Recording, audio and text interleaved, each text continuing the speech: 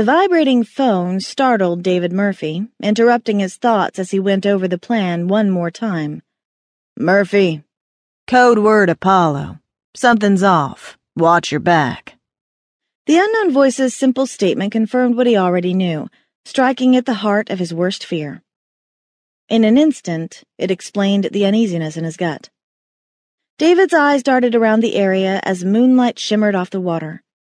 The eerie glow of it surrounded the abandoned wharf and encased the dock. Glass from broken streetlights gathered the soft beams, scattering them in all directions. Scraps of paper tumbled across the pier on the night breeze. Shadows intermingled with each other, creating a puzzle that almost begged to be figured out. Even though the docks were deserted, they came to life with traces of a past lying in every corner. Empty crates, piled all around the area, appeared as if they'd been unpacked moments ago. Pieces of abandoned equipment sat waiting for their operators to return to them. The idea that no one had worked in this area for years only added to the ghostly calm. Staring out across the ocean, David continued to mentally analyze every step of the plan. Brows furrowed, the seriousness of the job he was about to undertake played across his face. His gaze focused on the men gathering around him. His men, his responsibility. He bore the weight of their lives on his shoulders, a weight he'd carried before and would carry again. The group met his gaze with steely eyes that didn't reveal even an ounce of fear. Straightening his stance to portray the easy confidence his team had come to rely on, he stepped up to them. All right, it's almost time. We've got 18 months of planning in this bust.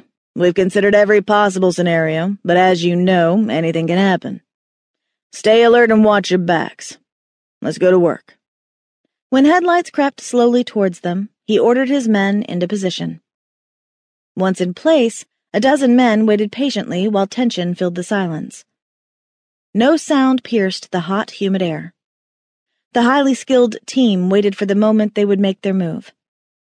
Watching the car drive closer, David inhaled deeply to still the uneasiness that plagued him. An ominous feeling stole up his spine, and his muscles twitched in anticipation. He had learned over the years to rely on his gut. It had never failed him before, although it had saved his life on more than one occasion. Tonight it sent dark vibes, indicating to him something about the op was off.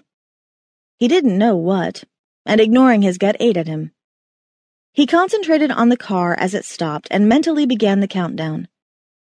Tension and stress rippled through his body, soaking his shirt with perspiration. He could feel the sweat dripping from his brow and taste the salt on his lips. 30 seconds, he thought, as his heart pounded with adrenaline. And then we go. Stand by. We go on my mark, he advised his men. Silently, he counted down to himself, his objective clear. Get ready, guys. The closer he came to giving the go-ahead, the worse the tingling at the base of his neck became.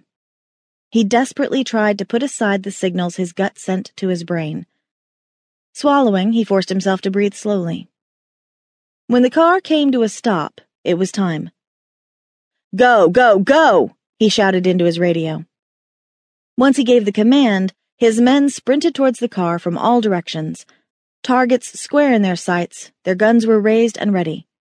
From the moment the men broke cover, gunfire erupted all around them. Damn, that was close, he swore, flinching as he ducked behind a crate. Trying to pinpoint where the gunfire was coming from, he crawled to the other end. Oh, shit, he cursed at the sight of a scared rat, which had skittered from underneath an upturned carton when bullets ripped through it.